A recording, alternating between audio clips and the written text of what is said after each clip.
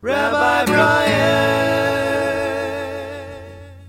There's a phrase which is wag the dog. Wag the dog refers to the idea that instead of the dog wagging the tail, that the tail could wag the dog. It's nonsensical, of course. How could the tail wag the dog? I want to talk about something, Wag the God. Wag the God. And it's the same idea where we're confusing the cause with the effect. We're confusing the byproduct of something with its origins. Let me explain this way. People who have had mystical experiences lead to joy, to confidence, to love.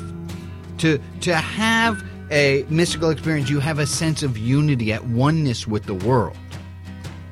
Now, positing that you have joy, confidence, love, and unity with the world does not lead to a mystical experience. It doesn't work that way. The one is the cause, the other is the effect. Now, I'm not saying that people shouldn't live lives with a sense of peace, of knowing, of wonder. But you can't take reconstituted orange juice and make an orange out of it, right? You can only take an orange and make orange juice from it. You can't go the other way. There's been studies about these power poses, powerful people stand in a certain way. And you can have people who aren't powerful stand in a certain way, and for a little while they'll feel better. But I also have seen people who are crushed on the inside standing powerfully, and then it just makes them feel even worse.